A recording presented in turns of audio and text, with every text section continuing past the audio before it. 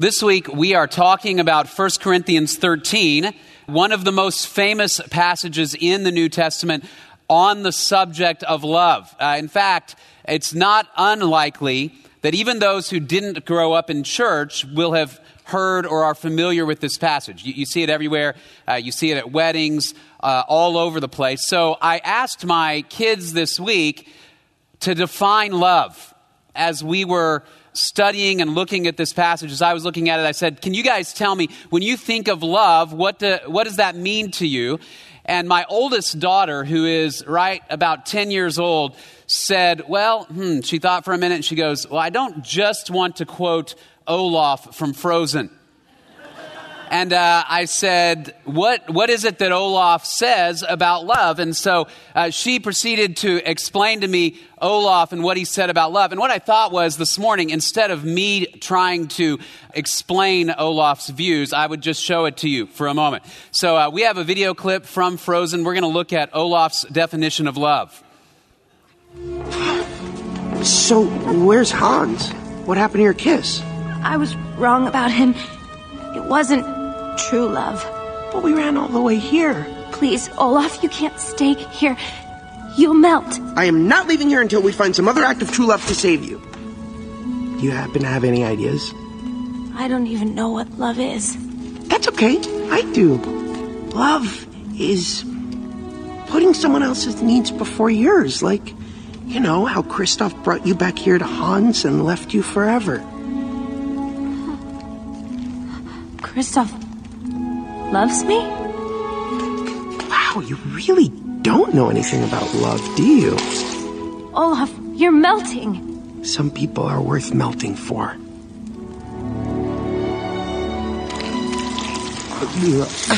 Just maybe not right this second. Some people are worth melting for, right? Olaf's definition of love is great. In fact, it is a biblical definition of love. What does he say? Love is putting someone else's needs ahead of your own.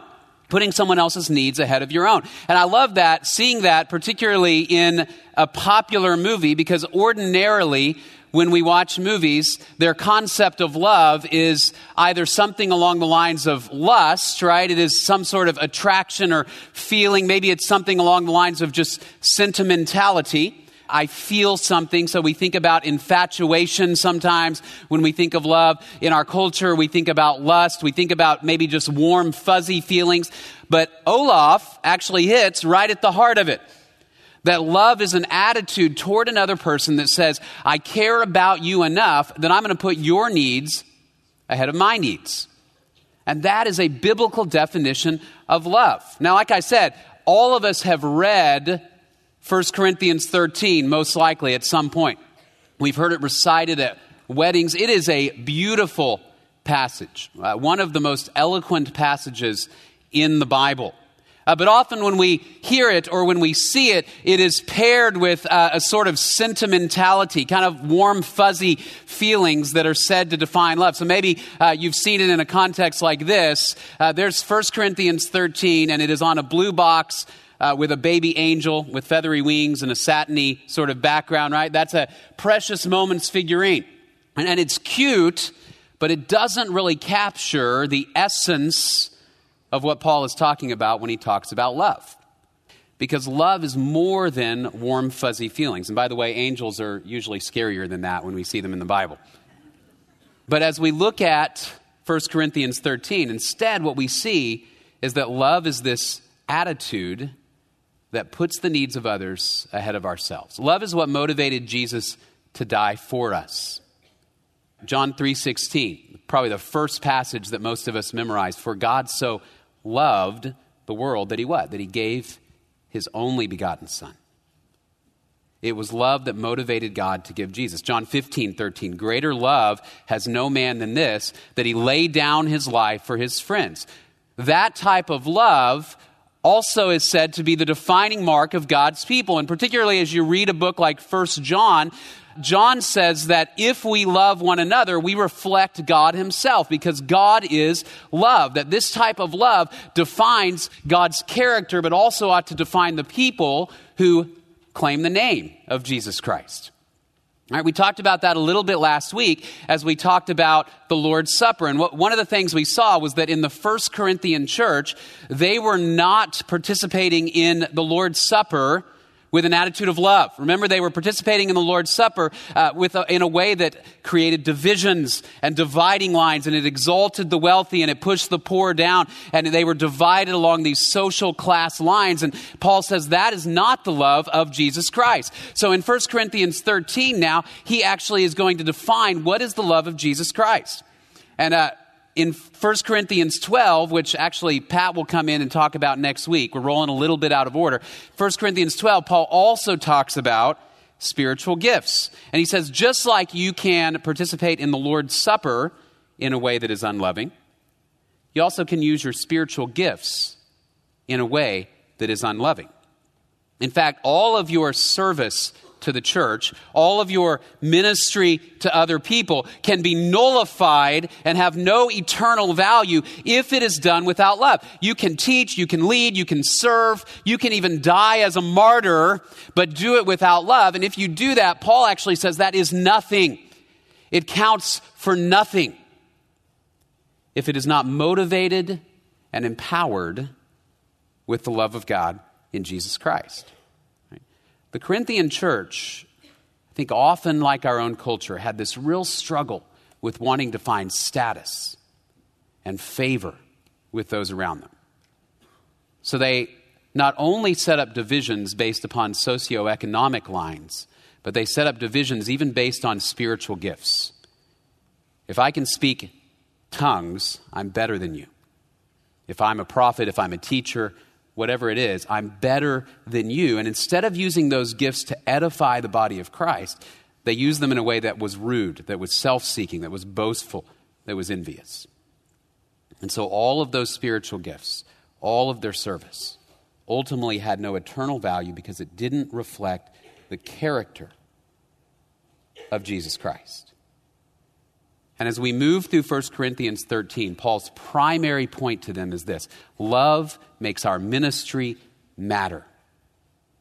Love makes our ministry matter. And here by ministry, I'm not saying this only applies to those who would say they're in some sort of full-time vocational Christian work. But for all of us in the body of Christ, we have spiritual gifts that have been given to us by God, and we are to use those spiritual gifts for the building up, for the encouragement, for the edification of the body. But we can do that in a way that is without love. And what Paul says is that it is love that ought to motivate our use of those spiritual gifts. So if I am serving in the nursery, or if I am teaching up front, or if I am engaged in evangelism, or if I am an encourager, all of those things ought to be defined with the love of Jesus that says, I want to put your needs ahead of mine. And all of those things can be done in a way that lacks eternal significance if they're without love. So Paul begins by saying, without love, our gifts don't matter. And he says it that starkly. Look at chapter 13, beginning in verse 1. If I speak with the tongues of men and of angels, but do not have love, I have become a noisy gong or a clanging cymbal. Now, let me stop there for a moment. This is a shocking statement because, again, to the Corinthians, tongues seem to have been the most valued gift. And what we're talking about by tongues here is what you see in like Acts chapter 2. That draws the church together, where all of these men and women are gathered from all of the areas of the world. And they all speak different languages, and yet Peter gets up, and as he begins to speak, everybody can hear the gospel in their own language. And as they begin to speak with one another, tongues of fire appear over their heads. And miraculously, people who speak different languages can speak each other's language and hear the gospel of Jesus Christ. And he says, even if I can do that, even if I can have that kind of gift, even if I could speak in the language of angels up in heaven, but I do it without love, I'm a noisy gong or a clanging cymbal. There's a way that Betsy could have played the drums this morning that would not have contributed to the songs that we sang, right? She could have just rode that cymbal the whole time, right? Sat back there and said, look, I can play a cymbal, right? And just made it louder and louder and louder and louder and louder. And you would have said, man, that's a loud cymbal, but not valuable. to what they're trying to do up here. Paul says that is who you are if you use spiritual gifts apart from love. Even if I speak with the tongues of men and angels but do not have love, I have become a noisy gong or a clanging cymbal. If I have the gift of prophecy and know all mysteries and all knowledge, if I have all faith so as to remove mountains but do not have love, I am nothing. And if I give all my possessions to feed the poor, and if I surrender my body to be burned but do not have love, it profits me nothing. In other words, he says, I can get gifts from God, and I can even use those gifts. I can even give those gifts to you, but do it in a way that is unloving. I don't know if you have ever received a gift that had some sort of implied statement attached to it. Right? I read an article about some of the worst Christmas gifts that people give. They said one of the worst is a gift that is designed to be all about me and not you. Right? So one lady said, one year we were struggling to pay our bills. We had a new baby. We'd moved into a house. She said, my husband gave me diamond earrings that cost more than we could afford. And she said, you know why he gave them to me? Because he wanted to impress his mom. Right? That's not a gift motivated from love. One lady said, my mother always gives me expensive nightgowns that are 2 sizes too small. You ladies know the message that's implied in that gift. One woman said, my husband one year gave me a very nice purse. And she said, because we had little kids, I didn't use it a whole lot. I didn't want it to get messed up. She said, I loved that purse, but I kind of set it aside for later use. She said, the next year at Christmas, he wrapped it up again and he gave it to me again and said, since you didn't use it last year, I'm giving it to you again. That's a gift that is not designed to benefit the other person. It's designed to make a statement. Paul says this is how the Corinthians have been using their gifts. I could get up here this morning and I could be eloquent and I could be clear and I could do all of those things in a way that would communicate contempt for you. You could serve in the nursery because you want to be noticed. You can even be the guy that always stays and does the dishes and cleans up and sets up the chairs because you want people to applaud. And Paul says, whatever gift we have been given, if we utilize it to build up ourselves or to push others down, it has no eternal value because our gifts are designed to help others draw closer to Jesus and to communicate to the world the love of Jesus Christ. He even goes so far as to say, if I give up my body to be burned, but I do it without love, it profits me nothing. And I read that and I thought, how could a person give up their body as a martyr without love? And it didn't take me long to say, look around our world. We have suicide bombers, right? Why do they give their bodies as martyrs? Not out of love, but out of hatred, out of revenge, or out of a desire to be noticed and exalted, even in death. And Paul says, even martyrdom, apart from love, he uses the word nothing. It has no eternal value. And here's the reason why. When Jesus gave his body, why did he do it? Out of love. He did it for us. He died and he rose again for us. That is the good news. Apart from the love of God in Jesus Christ, we have no life. And all who trust in him have eternal life. And what motivated his sacrifice was love. So Paul says, consider how we use our gifts. Now, none of us are ever going to have motives that are 100% pure. Most of us are not 100% anything. And that's not what Paul is getting at. If we wait for motives that are 100% pure, we'll never do anything. Instead, he's saying this: if your primary objective is to draw attention to yourself, to communicate some sort of angry message to another, to get something back, right? All of us know what it looks like in a marriage setting or in a roommate context to do something because you want something. He says, if that's the reason we're using our gifts, then they don't matter in the grand scheme of eternity because they don't communicate the message of Jesus who died for us out of love. So then he goes on to say, okay, then what does that love look like? What does it look like to use my gifts, whether I'm a teacher, whether I serve, whether I'm a leader, whether I'm an evangelist or an encourager? What does it look like to use those gifts with the love of God? And so he goes on and he says this: true love reflects Christ's character. True love reflects Christ's character. And what I mean is verses 4 through 7 are all characteristics that are God's characteristics toward us. So look at verses 4 through 7, and we're going to camp here for a few minutes this morning because this really is the heart of this passage. Starting in verse 4, love is patient, love is kind, is not jealous, love does not brag and is not arrogant, does not act unbecomingly. It does not seek its own, is not provoked, does not take into account a wrong suffered, does not rejoice in unrighteousness, but rejoices with the truth, bears all things, believes all things, hopes all things, endures all things. So he walks through, here are the characteristics of love. If you want to know what the Corinthian church looked like, just say the opposite of everything in this passage.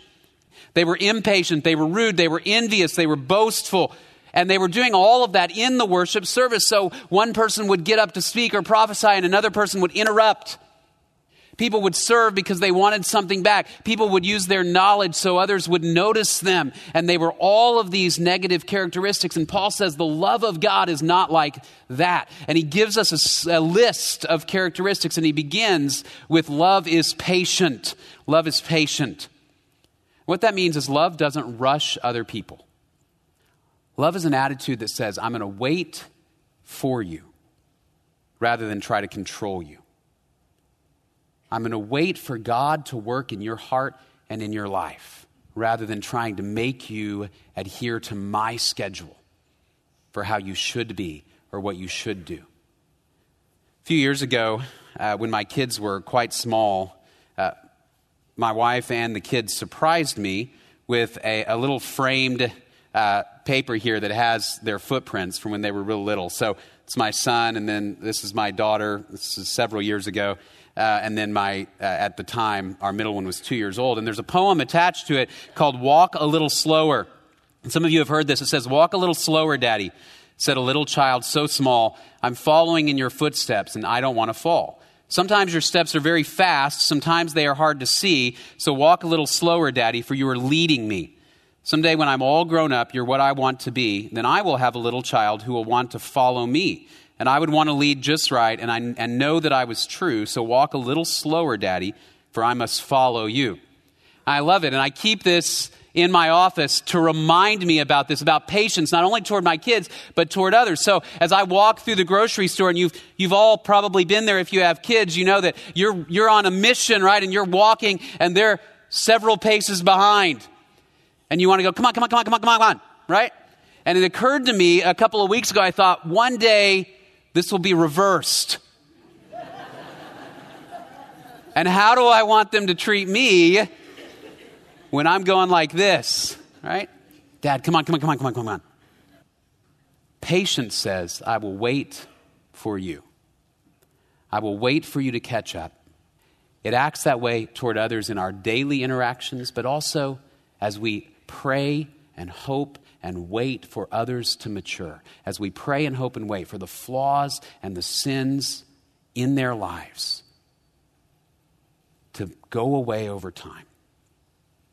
When I was in my first year on staff here at Grace a number of years ago, twice within that year, and I'm embarrassed to even say this, twice within that year, I forgot to show up here on Sunday morning to baptize people that I had committed to baptize during the week. I mean, I did the interview, I talked with them, I even walked them up here during the week. Here's the baptismal, I'll be here such and such a time. And then I got a call that morning saying, hey, Matt, where are you? Oh, I'm getting ready for church. Well, there's a couple of people here waiting for you to baptize them in like 5 minutes. Now, the first time it happened, you go, okay, anybody could make a mistake. The second time, it becomes a character flaw, right? And what struck me at the time was, I'll be honest, I thought, I'm going to be fired. I'm going to walk in, and that's it. And yet, the men who filled in for me, as well as Brian, our senior pastor, they were so patient. Now, they helped me. They said, you need to find a system in your life so this doesn't happen again. They were so patient and saw it as an opportunity to demonstrate the patience of Christ toward me. That is the patience of God. 2 Peter 3, 8 and 9. God is not slow, but he's patient, right? He's not slow about keeping his promises, but what is he? He's patient. Peter says that's why to him a day is 1,000 years. 1,000 years is like a day, because he wants everybody to have the opportunity to know him. So when we utilize our gifts, when we serve, when we teach, when we lead, we don't do that to pound other people, but to wait and to pray and recognize I'm not in control of others. Love is patient. Love is kind, secondly. Love is kind. That word kindness in the Greek is the word Christiani. Christiani. It sounds kind of like the word for Christian, Christiani, but they're two separate words. It's interesting. David Garland, in one of my commentaries, said this: the kindness of Christians in the 2nd century so surprised their pagan counterparts that according to Tertullian, they called Christians Christiani, made up of mildness or kindness, rather than Christiani. Isn't that interesting? They were so defined by their kindness toward one another. That was how they were labeled. Kindness in the scripture is an attitude of active desire to meet the needs of another person. In Ephesians 2:7, it's paired with the grace of God, that it was God's grace that motivated his kindness toward us. That he saw we had a need, and in kindness, he met that need in Jesus Christ. Kindness is that attitude that says if somebody else needs encouragement, if somebody else needs knowledge, if somebody else needs support, if someone else needs money, if someone else needs to be served, I will grant that to them, not to get something back, but because of the kindness of God that was given to me. And so I actively, not passively, I actively look for the needs of others and seek to meet them. Love is patient. Love is kind. Love is not envious or boastful, he says. It's not envious or boastful. Another way to translate that boastful is just basically braggy. It's not envious. In other words, envy would say, I want what you have. Everybody has perhaps had a friend or a relative that you look at and you say, I want what that person has. That person has the job or the house or the family that I want. That person has the intelligence that I want. They get A's and I get C's. I had a friend in junior high that always had the hair that I wanted. His hair just naturally seemed straight and it was kind of sandy brown. And I thought, man, the only way I can get my hair down, at least at that age, was basically to almost shave it, right? It was wild. It was unruly. And I would try to get it down. And my friend had the hair I wanted. And so I would look at him and say, I want what you have. Paul says, no, envy doesn't do that. Instead, envy rejoices when somebody else receives honor that you didn't receive in the body of Christ. You rejoice. Because ultimately we say it's Jesus Christ who is receiving honor in that person and not that person. Love is not envious. It is not boastful or bragging. Bragging is the other side of envy. It looks at others and says, I'm better than you. It's the other side of that comparison. We've all known somebody like that. Maybe we are somebody like that. But the person that you say, hey, how was your week? And they go, man, it was rough. Just as I was figuring out how to bench 700 pounds, the president of France called me for advice, right? And I had a hard time kind of lifting the weights and talking to the president of France at the same time, but it's okay. I'm here at Sunday at church now, and my kids are in Sunday school teaching your kids about the Bible, right? And we've all known that person, and what does that do? It isolates, doesn't it? It makes me want to step away from that person.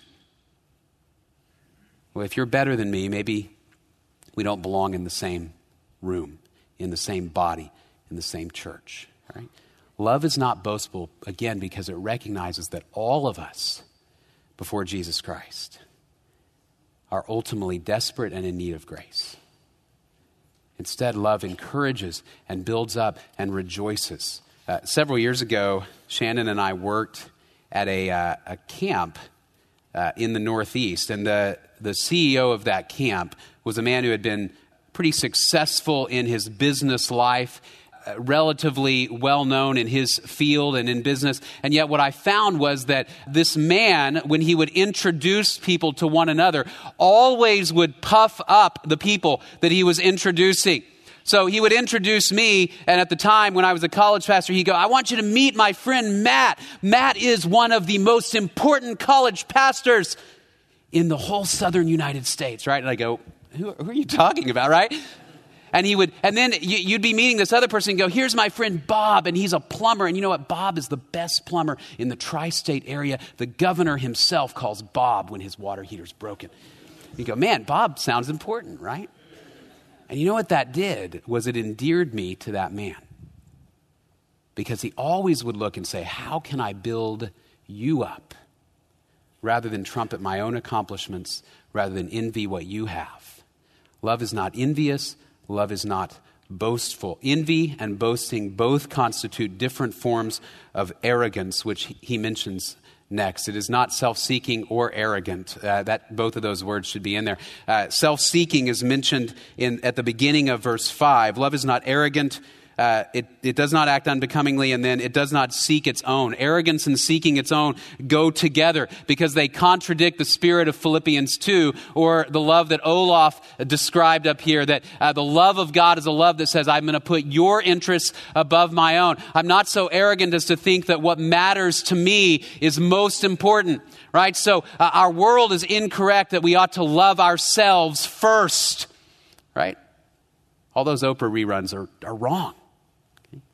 But instead we seek to meet the needs of others before ourselves, because that is what Jesus did. You don't see throughout the Gospels Jesus saying, you know what, I just need to go find me. Just kind of have a whole lot of me time. You guys are kind of getting old. Right? He does get direct, and he does at times even get frustrated with his disciples. But you know why? Because he wants them to love and serve and reflect God. Even when Jesus pulls away to have what we might call his quiet time, you know what he does? John 17. Who does he pray for? He prays for them. And he prays that he would have the strength to die for them, that they would have the unity in the body of Christ that reflects his character. He goes away and he thinks last of those men, his disciples. That's the character of Jesus.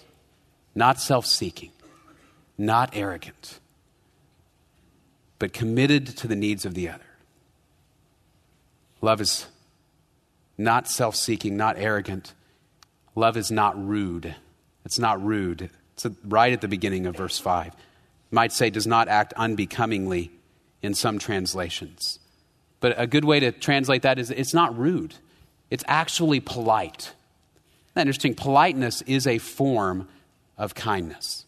I can speak the truth in a way that doesn't build you up. Some of us will remember a few years ago on the show American Idol, there was this judge, Simon Cowell, right? And he was known for being rude. And if they asked him, why are you so mean? He'd go, no. I'm doing you a favor when I tell you you're the worst person in the history of Western civilization, right?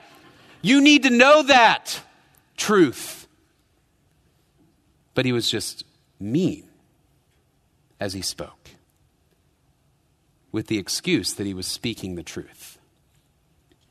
And that type of thing was going on in the First Corinthian church as well.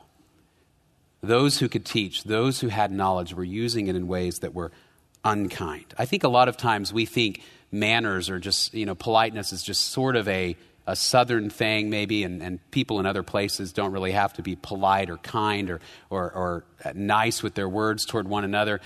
The reality is that Paul actually says, no, love is not rude, that these standards of how we speak to one another, politeness is actually a way to demonstrate kindness. My kids have this little Winnie the Pooh book about manners that we used to read when they were little. And, it shows how Winnie the Pooh forgets his manners at a party, right? So he grabs the first of everything on the table. He forgets to say thank you, forgets to express gratitude. He just gets up and leaves without saying goodbye. And everybody at the party goes, what's the deal with Winnie the Pooh? Because when I forget to pause and demonstrate some of this kindness and even, yes, thank you toward another person, It says, I don't care about you, but I only care about my needs. So he says, no, love is not, it's not rude. Straightforward, truthful, direct at times, but not rude. Okay? It's not irritable or resentful. It's not touchy. It doesn't always look for some reason to be offended. Love doesn't fly into a rage if somebody left a cup in the dishwasher or in the sink, or if there's crumbs on the table. I used to work at a grocery store in high school, and I really remember one time this man came through the line and he said, can you make sure to separate like my eggs from my bread, so the bread doesn't get mashed, whatever. Well, it was a busy time, and somehow in the shuffle, that request was forgotten. Either I or the bagger put the eggs in with the bread. Man left, forgot about it until 20 minutes later, he drove back to the store with the bag, put it on the counter, and he goes, look what you did. He goes, you knew, didn't you? He really did. You knew, right? As if I had a plan to do this. You planned this. And I got home and I saw this in my bag, and look at my bread. I said, I'm really sorry. We'll get you some new bread. No, I need to talk to your manager, right? And he was going to take this to the Supreme Court if he had to. Right? Okay, that is irritable, resentful, touchy over something that doesn't matter. Okay? Get you a new loaf of bread, right? The time you spent driving to and from the store and dealing with this thing is worth more than the bread, okay? Love is not like that. It doesn't walk in here in worship and say, that person doesn't look quite like I think they ought to look for Sunday morning. Right? That person said something small to me that set me off, and now I'm going to write about it in my diary for weeks. It's not irritable. And it doesn't keep, resentful means it doesn't keep a record of wrongs. In fact, Paul goes on and says, doesn't take into account, it's not easily provoked, doesn't take into account a wrong suffered. It doesn't write all this stuff down in a little book of wrongs, literally or metaphorically. Some of you may have seen this story just a few weeks ago. There was a man who started a business selling envelopes filled with glitter that you could send to your enemies. If somebody had wronged you at some point in the past, you could send them an envelope filled with glitter, and they would open it up and it would just explode all over them. Now, what's amazing is he had so many orders so quickly that he had to shut it down. And I read an interview and he said, I didn't think anybody would actually want this. He was like, this is a horrible product. Stop buying it, right? And it highlights that the character of our culture is, if you wrong me, I'm going to even out the universe by getting back. If you slight me, you don't invite me to that party, you unfriend me on Facebook, I'm getting you back. And I'll do it however I have to do it. Paul says, no, the love of God in Jesus Christ doesn't do that. Instead, the love of God in Jesus Christ is a love that went to the cross for people who abused him, for people who insulted, for people who did not do him right. Now, I want to be clear. It doesn't mean that love never sets boundaries. It doesn't mean that love never has a time where you may have to say, you know what, for the health of both involved, this relationship may need to part ways for a while or even potentially permanently. It doesn't mean that love doesn't discipline, but instead it says love does not write down these wrongs and seek to pay back in kind, but instead looks to Jesus and trusts the justice of God to deal with the offender. Right? Love is not irritable or resentful. It's not glad about injustice, but it is glad. It rejoices with the truth. I don't rejoice when other people suffer, even if they suffer for their sin. But instead, I rejoice when they hear the truth, when they apply the truth, and when they grow. And in my own life, I rejoice when people tell me the truth. Okay? Because that helps me to be more like Jesus. Love doesn't rejoice in injustice, but rejoices with the truth. And then Paul summarizes by saying it is always hopeful, it never fails. It bears all things, believes all things, hopes all things, endures all things. And again, what he's saying is this, that love simply never gives up.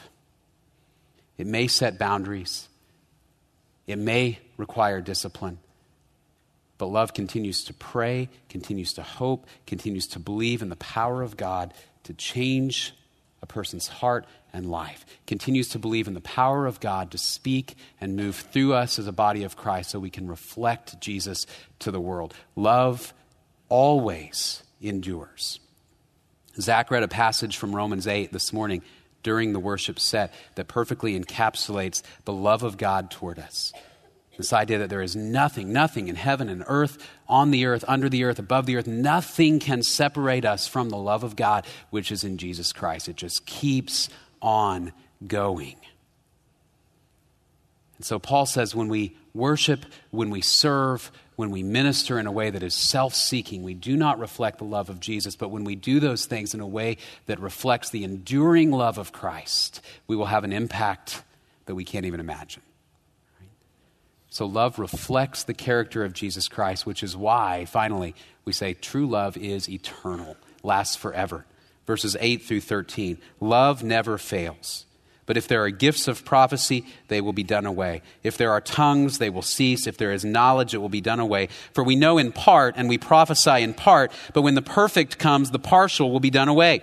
When I was a child, I used to speak like a child, think like a child, reason like a child. When I became a man, I did away with childish things. For now we see in a mirror dimly, but then face to face. Now I know in part, but then I will know fully, just as I also have been fully known. But now faith, hope, love, abide these three, but the greatest of these is love. In other words, he says your spiritual gifts are going to go away. When we are in the eternal heavens and earth with Jesus Christ, there's not going to be a need for knowledge because we will be in the presence of the all-knowing one. There's not going to be a need for prophecy because all prophecy will be fulfilled. There's not going to be a need for teachers because we can just go ask Jesus. But love will still bind us together. And forever and ever and ever and ever, we will bask in and reflect the love of Jesus Christ. And he says, imagine spiritual gifts much like those things you did and said and thought when you were a child. They were appropriate for a particular period of time, right? So my 5-year-old son loves to dress up like Superman and Batman and various superheroes. And it's fun, and it's appropriate, and it's a good time. But if I were dressed like that this morning, you'd get out your little book of records of wrongs, right? You'd write it down. Because it's not appropriate at my stage of maturity. And Paul says spiritual gifts, while we were in this period of time, while we're waiting for Jesus to come back, they are what God has given us so we can reflect his kingdom well. With love. But love will last forever.